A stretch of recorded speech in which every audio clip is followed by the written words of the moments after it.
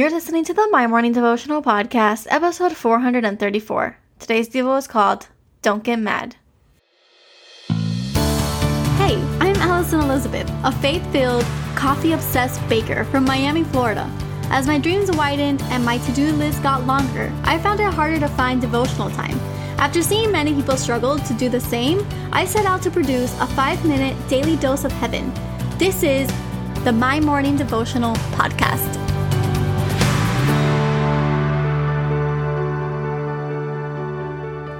Good morning, everybody. Happy Thursday. Welcome back to another episode of the My Morning Devotional Podcast. I am hoping that you guys had a great Wednesday and you are excited for Thursday as we are just about ready to kick off the weekend. I know that I'm super excited for this weekend. My friends are moving into their new beautiful home and I'm going to go over on Saturday to help them. So a huge congratulations to my friends Grace and Alex. They have 2 twin babies and they outgrew their home and now they're going into a bigger home down south and I'm so excited for them. Now today I wanted to introduce myself to anybody who's tuning in for the first time. My name is Allie and what we do here is pray together every day, Monday through Friday. This is our quick 5-minute daily dose of heaven and usually we read a verse or two, we do some devotional time and we end in prayer.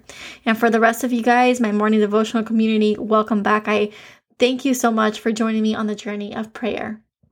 So today we're going to be reading out of Ecclesiastes chapter 7 verse 9 and it says, "Do not be quickly provoked in your spirit, for anger resides in the lap of fools."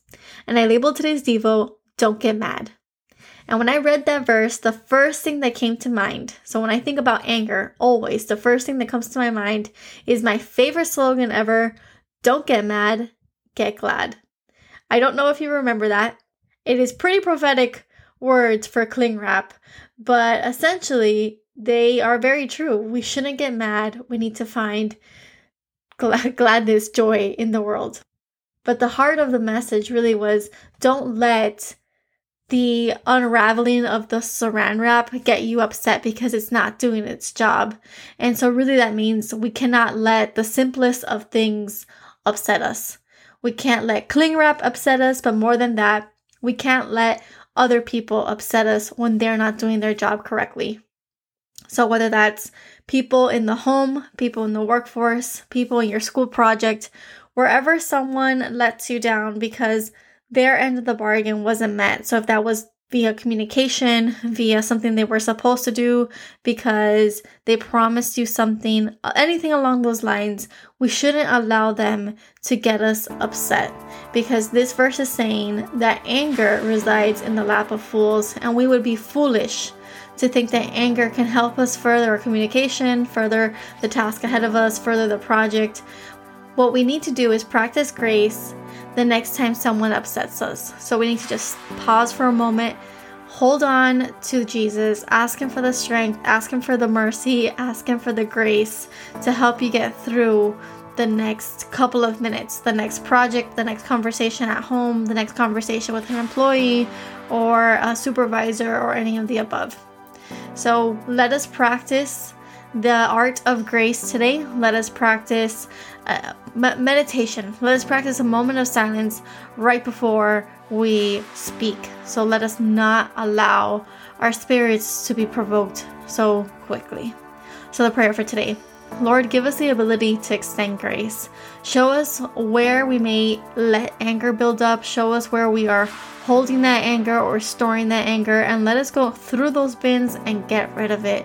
Lord, let us detox of the anger that we allow to creep inside of our hearts. Today, we are going to practice grace. We're going to practice patience. We're going to practice a moment of silence before we react to a situation. We are not going to be foolish. We're not going to allow anger to sit at our lap. Instead, we are going to extend grace. We absolutely love you and we thank you for this beautiful Thursday. We thank you for your principles of life. We thank you for your wisdom. We thank you for your love and your strength and your joy.